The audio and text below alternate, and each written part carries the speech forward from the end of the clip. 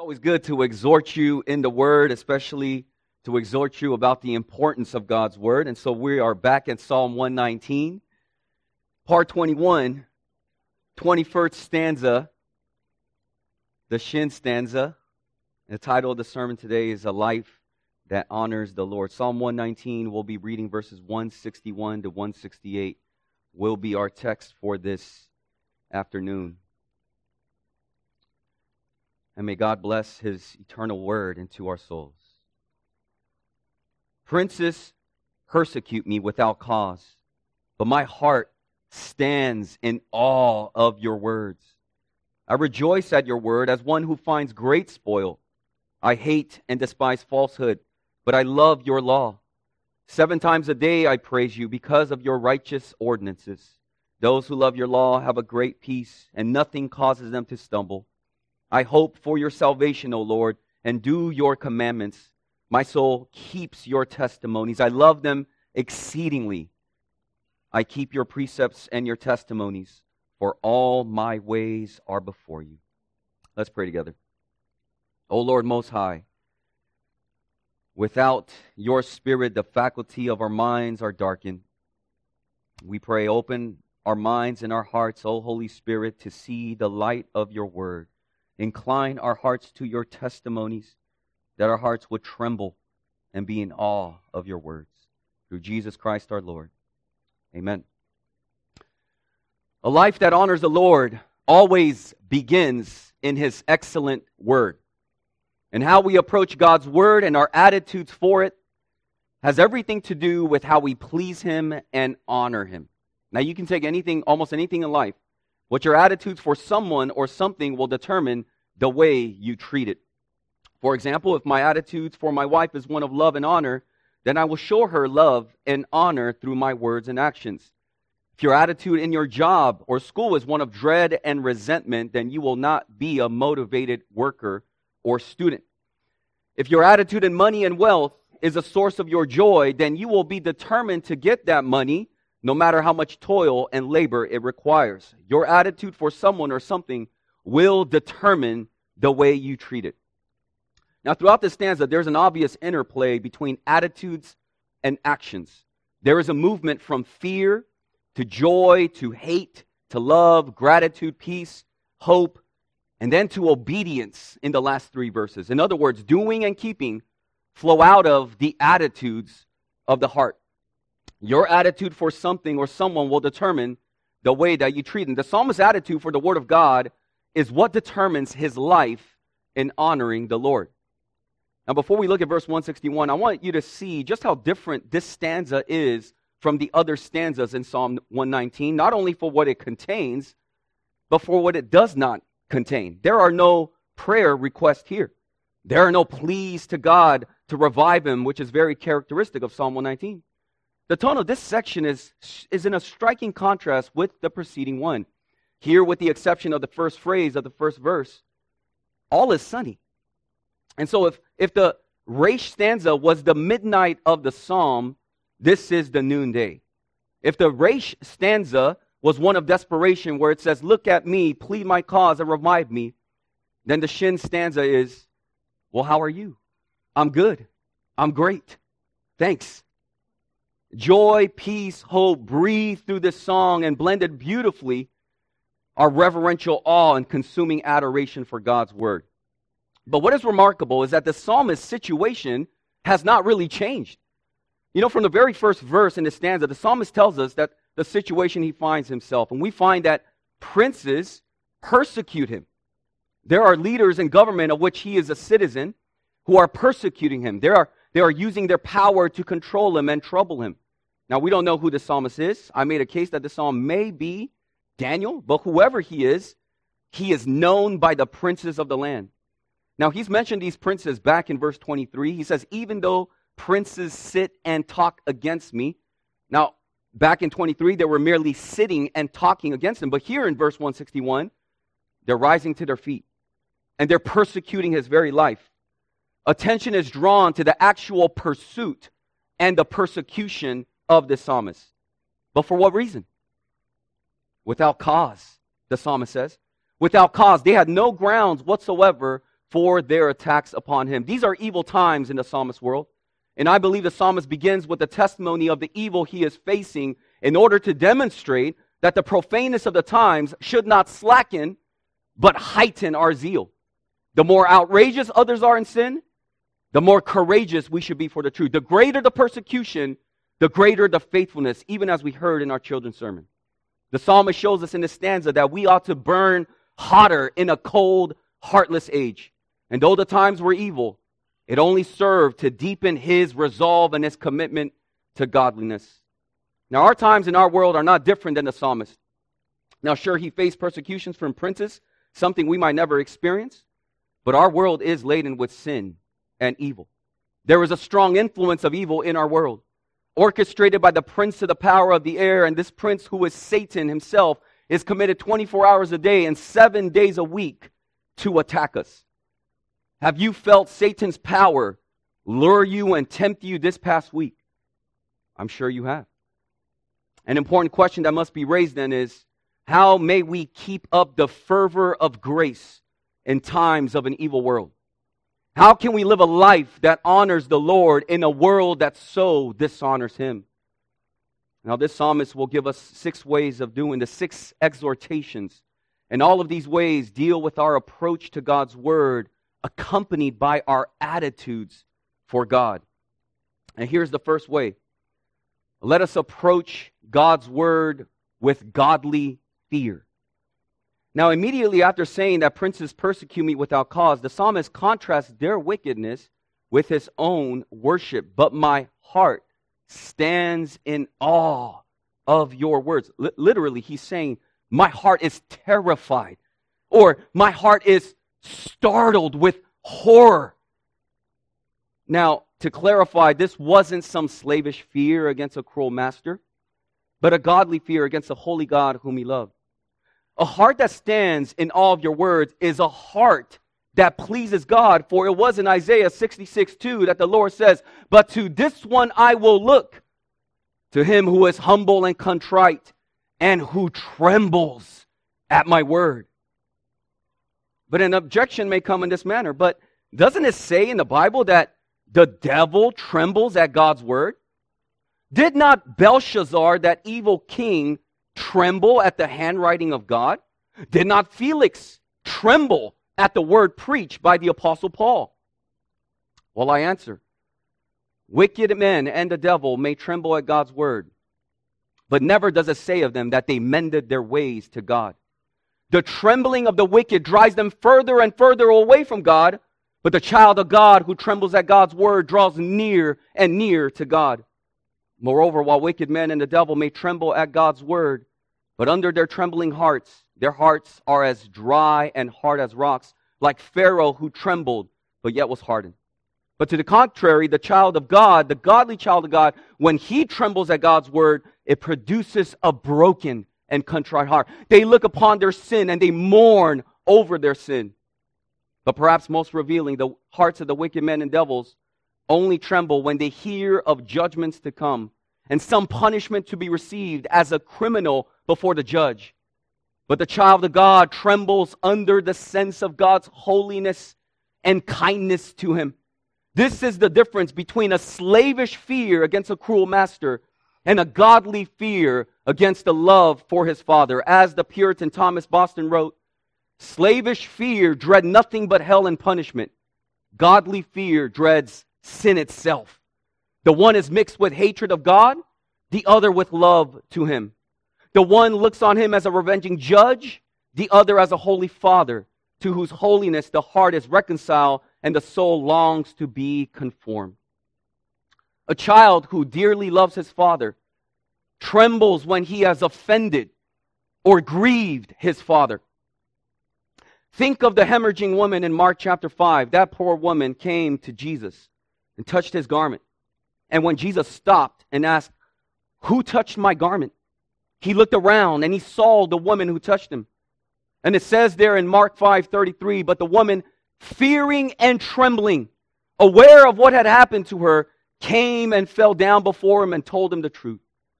So fearing that she offended Christ, is approaching and touching him, she came trembling, it says, but yet with a heart full of love for Christ. So it is with every true child of God who fears him. With one eye we fix them upon the holiness and justice of God, and so we tremble, mourning over our sin. But at the same time, with the other eye, we fix our gaze upon the patience and the goodness and the graciousness and the readiness of God to forgive as our Father, and our hearts tremble with love and adoration.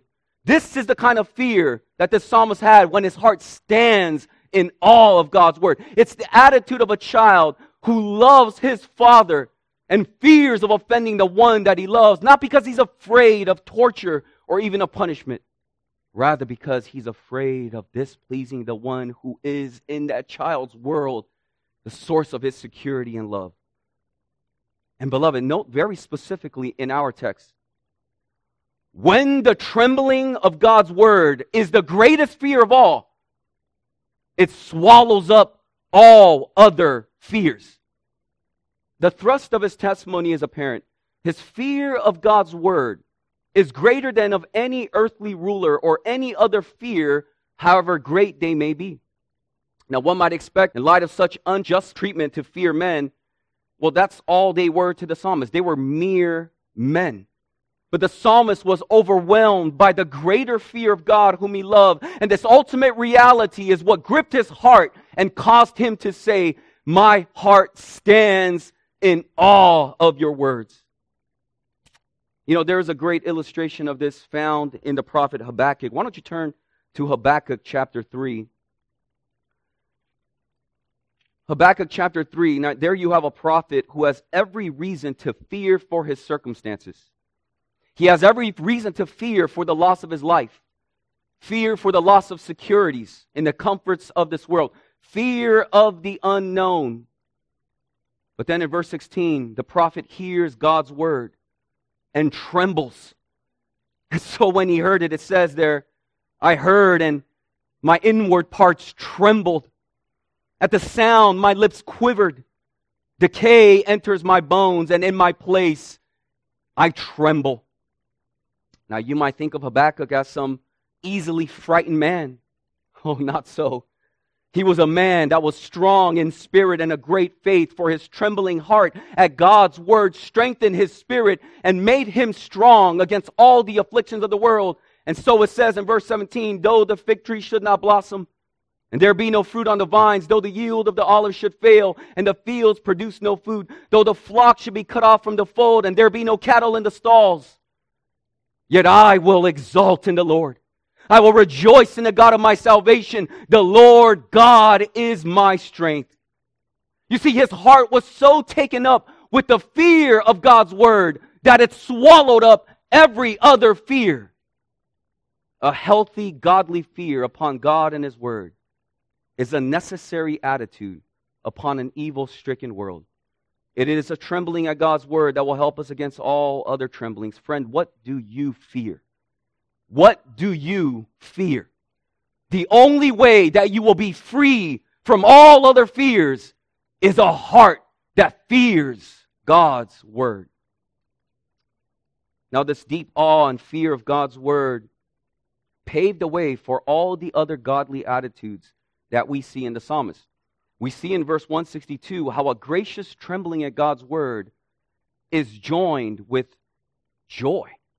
Fear and joy go together. As it says in Psalm 2:11, "Rejoice with trembling."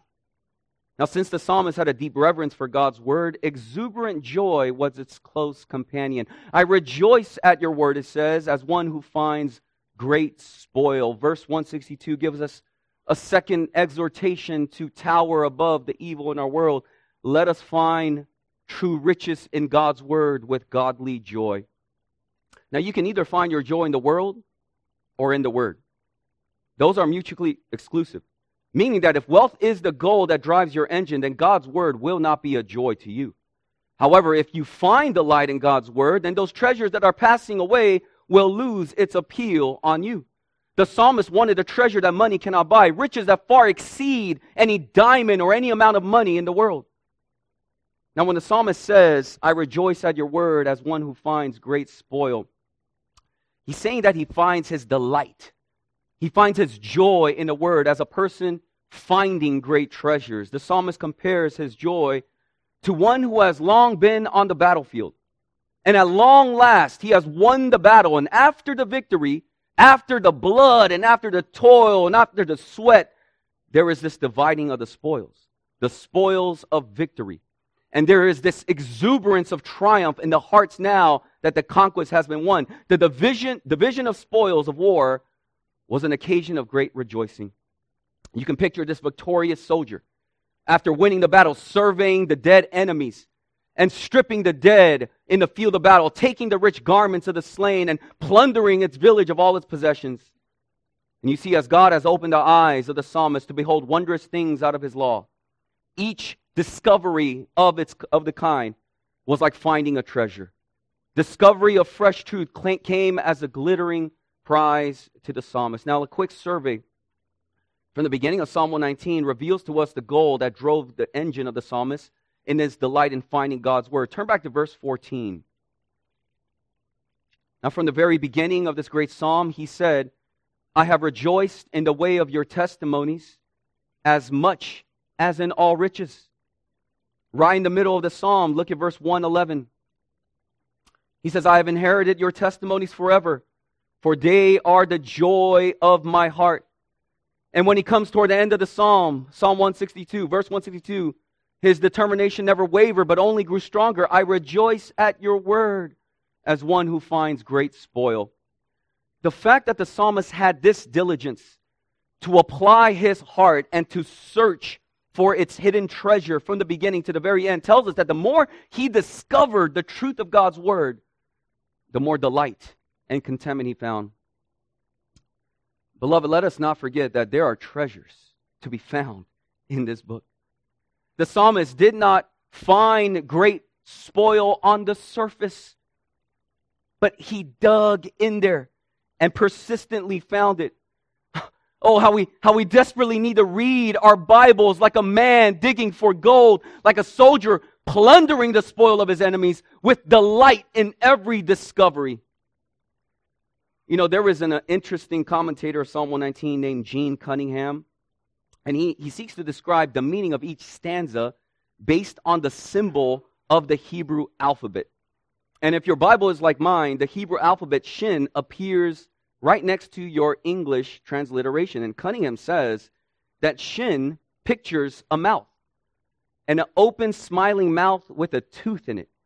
And he says this represents a spiritual feasting, feeding on the Word of God and the satisfaction that inevitably follows.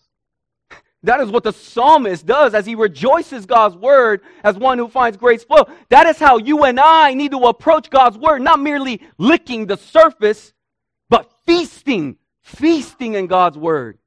I guarantee you that your greatest regret when you get to heaven, Lord willing, will not be how much of these earthly riches you cannot bring with you, but how much of these heavenly riches you squandered away in your time on earth. Don't let the devil fool you. Don't let the riches of this world choke and deaden your delight in God's word. Don't let your flesh draw you away from what is most important. Recognize the value of God's word and the everlasting joy that it brings. Oh, what would the martyrs of our faith have given for a leaf of the Bible? Thomas Watson, that eloquent Puritan, wrote, "The word is the field where Christ, the pearl of price, is hid. In the sacred mine we dig, not for a wedge of gold, but for a weight of glory." Now, we can neither stand in awe of God's word nor rejoice at it unless we hate all the contrary ways of the word. You know what we hate is determined by what we love. If we love God and His word as we ought, then we will hate those things that are against God's word. If we do not love God's word, then soon enough we'll be living in those sins that we really should be hating. And here really lies our spiritual conflict. Our natural affections are so opposed to the character and the will of God that we often in our hearts love what God hates and hate what God loves. And so the psalmist is showing us a third exhortation to live God-honoring lives. He says, let us beware and hate all deceit by loving God's word with godly commitment. Now the psalmist has made this love-hate contrast before. He said it back in verse 104, 113, 128. But what sets apart 163 from the rest is that the psalmist adds the word despise and loathe, combining it with hate, indicating his utter disgust for all hypocrisy and deceit. He hated and despised it as hell itself. And God's children must hate all falsehood with a deadly hatred. This deadly hatred of falsehood and sin is needed for every man and every woman of God because of the cunning ways of the devil in this world. You know how different things would be if Eve had a holy hatred from the tempter's lie with a strong determination. But when that deceitful serpent said, but you shall not surely die, has from that moment proven itself a most effectual instrument in capturing thousands of souls in the chains of the devil's schemes. Beloved, you must know that his tactics have not changed.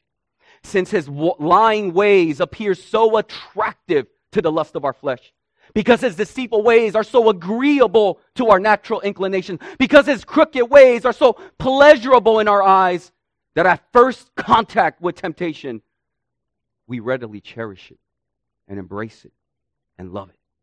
And since we don't hate and despise it, we did not flee from it and we get caught in the teeth of the sinful trap. You know, we treat our sins as we treat a little puppy dog. We pet it, we walk it, play with it, only to discover that this dog is actually a ferocious lion, ready to devour us. What temptations do you struggle with? What lies are you buying into? Is it sexual sins? Is it prideful sins? Selfish sins? Sins of anger, bitterness, resentment, laziness, greed? Oh, whatever sin it is, let us learn to hate it with a deadly hatred. Let us so love God's word that we hate everything opposed to it. As Charles Bridges has said, pray that the arrow of the conviction may be dipped in the blood of Christ. Oh, my fellow brothers and sisters, lie before your Savior who died for you. Come to the place where your sins were washed away, and there you will most clearly see this inescapable connection of a hatred of falsehood with a love for the law of God. Now, the psalmist has just spoken of his fear, joy, hatred, and love, and he now expresses his love in God's word in praise and adoration. Now, let's not forget that princes are still persecuting him without cause. And under these extreme difficult circumstances, the psalmist found a secret that makes him soar high above his enemies. And it was in the secret chambers of heaven itself when he is found praising the Lord all the day long. Fourth exhortation is this: let us always magnify God's word with a godly attitude. 7 times a day I praise you, the psalmist said. Now here the fact of praising God is not surprising, as the frequency of his praises to God. Not merely morning and evening, not merely 3 times a day, but 7 times he gives thanks to God. Now, most commentators take 7 times figuratively to represent a continued praise throughout the day, but does that rule out the fact that he didn't literally pray 7 times a day? No, both can be true. The psalmist really could have praised God 7 times a day. It speaks of his continued praise that is ascending in his heart in all occasions, ascribing honor and glory unto him. And as we get to the end of Psalm 119, that is the one characteristic that stands out most notably in the psalmist. From sunrise to beyond sunset, his praise for the Word of God dominated his life. Notice, at dawn, the Word of God is in his heart. Verse 147, I rise before dawn and cry for help. I wait for your words. Verse 97, daily, oh, how I love your law. It is my meditation all the day, even at night. Verse 55, oh Lord, I remember your name in the night and keep your law. But not only at night, but at midnight. Verse 62, at midnight I shall rise and give thanks to you, because of your righteous ordinances. So at dawn, at night, at midnight, daily, 7 times a day, the word of God was on his mind. And as often as he thought of God's word, a song leaped to his lips as he praised God. And considering how often the psalmist praised God and thanked him for it, how regularly do we praise God? How often do we thank him? A most heart-searching question comes from the pen of Spurgeon. Do we praise God 7 times a day? Do we praise him once in 7 days? The psalmist's posture of godly praise and attitude 7 times a day reminds me of one of my favorite hymns by Fanny Crosby, who at only 6 weeks old lost her eyesight. She has written about 6,000 hymns, but my favorite of hers is Blessed Assurance. And it goes like this, the first stanza: Blessed assurance, Jesus is mine. Oh, what a foretaste of glory divine. Heirs of salvation, purchase of God, born of a Spirit, washed in his blood. And here comes the refrain. This is my story. This is my song, praising my Savior all the day long. This is my story. This is my song, praising my Savior all the day long. Let us also praise our Savior, for Jesus is mine. There is so much in God's word to be thankful for that our days must be sprinkled, rather pouring with praise and thanksgiving to God for all that he is and all that he has done for us. Love for the word produces not only praise for God, but also the peace of God in our hearts.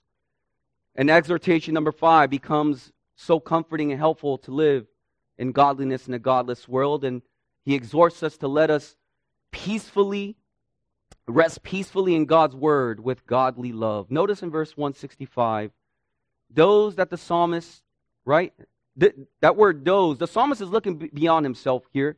Those puts his arms around those who love God's word. All of us here this afternoon who treasure his word. He says, those who love your law.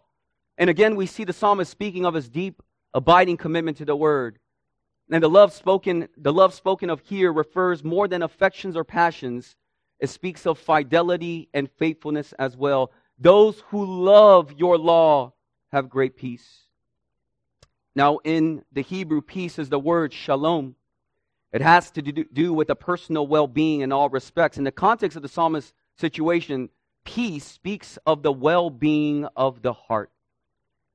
Now, there is a vital connection of peace and love for the law. Those who love the law knows more of the mercy that is found in God. And they know more that God is slow to anger, abundant in loving kindness, and thus they rest in peace with God. This is a peace of one who is right with God. That the Lord is with me and will never forsake me. The peace that God is for me. The peace that God is in me. And the peace that God is with me. And those who love God's word have this peace. It is not a peace as the world gives, but it only comes from God. It is a peace that surpasses all understanding. It is a peace that only Christ can give to us through his work on the cross, allowing us to come near to God. This is a peace that you can have this afternoon when you love God's word.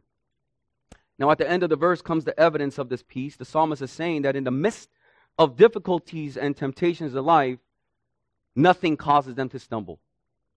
Nothing. He who loves God's word has a sure footing in life. But friends, I want you to think about what this means for those who do not love God's law. Far from enjoying peace, they will be hounded by their worries, tormented in their thoughts, overwhelmed by the difficulties that plunge them into despair. And for those who reject God's word forever, that is a description of hell, is it not? Do you desire to have this peace? Do you seek to have the well-being and the tranquility of the heart? Then you must recognize that this divine peace can only come when one is reconciled with God. The first step toward peace with God is to first recognize that there has been a conflict. The natural heart wants to be king, and so it is hostile to God's claims to lordship over us. Friend, this hostility with God is something you were born with. You are committed to the idea that the only way that you will be happy is if you are in holy charge of your lives. And this self-centered desire is at conflict with God. That is why you can never have peace on earth, because there is no peace with God. But my friend, hear the good news of the gospel. There is one who can bring you everlasting peace with God. And he is God's only begotten Son, and whose name is Prince of Peace. He can reconcile sinners like you to God. He alone can do it, because though he is God, he assumed a human nature. And as the God-man, he died for our sins and rose from the dead 3 days later and bridges that chasm and accomplishes peace with God. Oh, you must then rest in what Christ has done and turn away from your old way of living. You may have been searching all your life to find this peace. Here it is in God's Word. In the message of God's beloved Son, Jesus Christ, who came to reconcile God and men. Now we come now to the sixth and final exhortation in the last three verses, and they're grouped together because of the godly obedience that characterized these verses. Now I mentioned to you earlier that there is a logical flow from the psalmist's attitudes that carries him to godly obedience.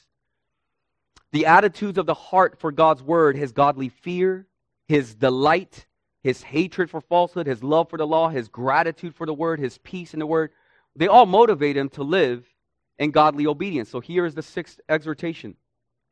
Let us conform to God's word with godly obedience. The psalmist knows that obedience is not optional. He knows that it is essential to godliness, and it is the only basis on which he can have any claim on God for his swift deliverance and intervention. And what we see here is that godly obedience is strongly motivated by three factors in these last verses. Number one, there is a confident expectation. Look at verse 166. He says, I hope for your salvation, O Lord. He's saying, I fully expect your salvation. I am confident that you will deliver me. I am waiting in steadfast expectation in your hand to deliver me. But notice his grounds for his confident hope.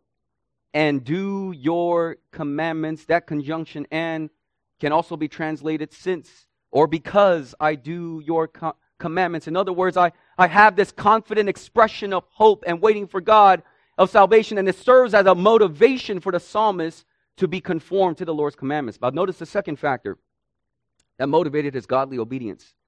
That is a consuming adoration. Verse 167, my soul keeps your testimonies. Now, this is not some outward facade of outward obedience. This is not some hypocritical show that he's putting on like the Pharisees who went about their strict keeping of the law. No, this is the depth of his being. My soul, he says, all the way down on the inside, my soul keeps your testimonies. And here is the motivating factor of a soul keeping God's word. Since I love them exceedingly. Again, the word and is better translated since. Since I love them exceedingly. That is why he kept them, because he loved them dearly, and having kept them, he loved them all the more. And we love God's commandments not so that he will love us, but because he loves us and we him. The psalmist's consuming adoration of God's word puts fire in his bones for his whole soul to keep God's testimonies. Now, as motivating as his confident expectation in God's salvation and consuming adoration of God's word may have been, the ultimate reason, the most pressing motivation for godly obedience comes in verse 168 when he says, I keep your precepts and your testimonies, for all my ways are before you. This last phrase is both solemn and comforting. It is solemn in that all my ways are before God. All of them. God knows when I get up in the morning. He knows when I go to bed. He knows when I go out, and he knows when I come in. He pulls up his seat at meal times. He is the unseen guest at every meal, the silent listener to every conversation. He sits with me in my office, rides beside me in my car. He reads my thoughts. and the secrets of my heart. All my ways are before him. Several years ago, a Christian magazine published an anonymous article by a Christian leader recounting his fall into pornography. And it all began when he was alone in a hotel room in a distant city. He saw an advertisement for an exotic dancer at a local dance club. Rationalizing to himself that to be an effective Christian leader, he had to experience all of life. And he was soon on his way to the show. But it didn't stop there. He was hooked. And for the next 5 years, he fought a desperate battle with extreme sexual lust. But suppose that instead of being alone, that is, the man's wife was with him. Or perhaps an elder from the church had been with him that night. Would he have gone to the show? Of course not. The fact is, though, that God was with him. God was there, looking with grief on his wayward child. All my ways are before God. This means we are never out of his presence and his all-seeing eye. Augustine, the old church father, wrote this: I may hide thee from my eye, but not myself from thine eye. When the captains of Alexander the Great would meet in council, if he was not present, his empty chair was set before them, which helped them to remember to act as if he were present. There is a timeless lesson to be learned from this recognition of the Lord's omniscient eye. Since all my ways are known before God, I must be thoroughly committed to walking as children of light. And if walking with God is the delight of the Christian, then walking before God is the exercise of this principle. For all things private as well as public, the most trivial as well as the most weighty, to have our eyes fixed upon the omniscient, all-seeing, all-knowing God is what propels us to further godliness. Yet there is also a comfort. There is a comfort in knowing a God who sees everything, because he knows my hurt. He knows my circumstances. He knows my troubles. He knows my suffering. We cannot know the future, but we know that all of our ways are before him. All of my ways are before you can be a very solemn text, but it could also be very comforting. Whether this text scolds me or soothes me depends on whether or not I can say, I keep your precepts and your testimonies. A life that honors the Lord always begins in His excellent word, and how we approach God's word and our attitude for it has everything to do with how we please Him and honor Him. I think John Wesley put it best in his attitude towards God's word when he says, I am a creature of a day, passing through life as an arrow through the air. I want to know one thing, the way to heaven, how to land safe on that happy shore. God Himself has condescended to teach the way. For this very end He came from heaven. He hath written it down in a book. Oh, give me that book. At any price, give me the book of God. I have it. Here is knowledge enough for me. Let me be a man of one book. Here then I am, far from the busy ways of men. I sit down alone. Only God is here. In His presence I open, I read His book. Brothers and sisters, we ought to love the Bibles, and we ought to be thrilled to have this book in our hands. The man who wrote Psalm 119 understood this about the Bible and thus lived a life that honored the Lord. We should do no less. Let's pray together. Our Heavenly Father, how we thank You for Your word and speaking to us through the psalmist's life, a life that honors You. And we confess that too often we love what we ought to hate, and we hate what we ought to love. We confess that the root of all our sin is that we still resist the truth of Your authority and holiness because we want to do right in our own eyes. We confess our foolishness to chase with our hearts these fleeting things in this world rather than rejoicing in Your truth and treasuring Christ. Create in us a clean heart, O God.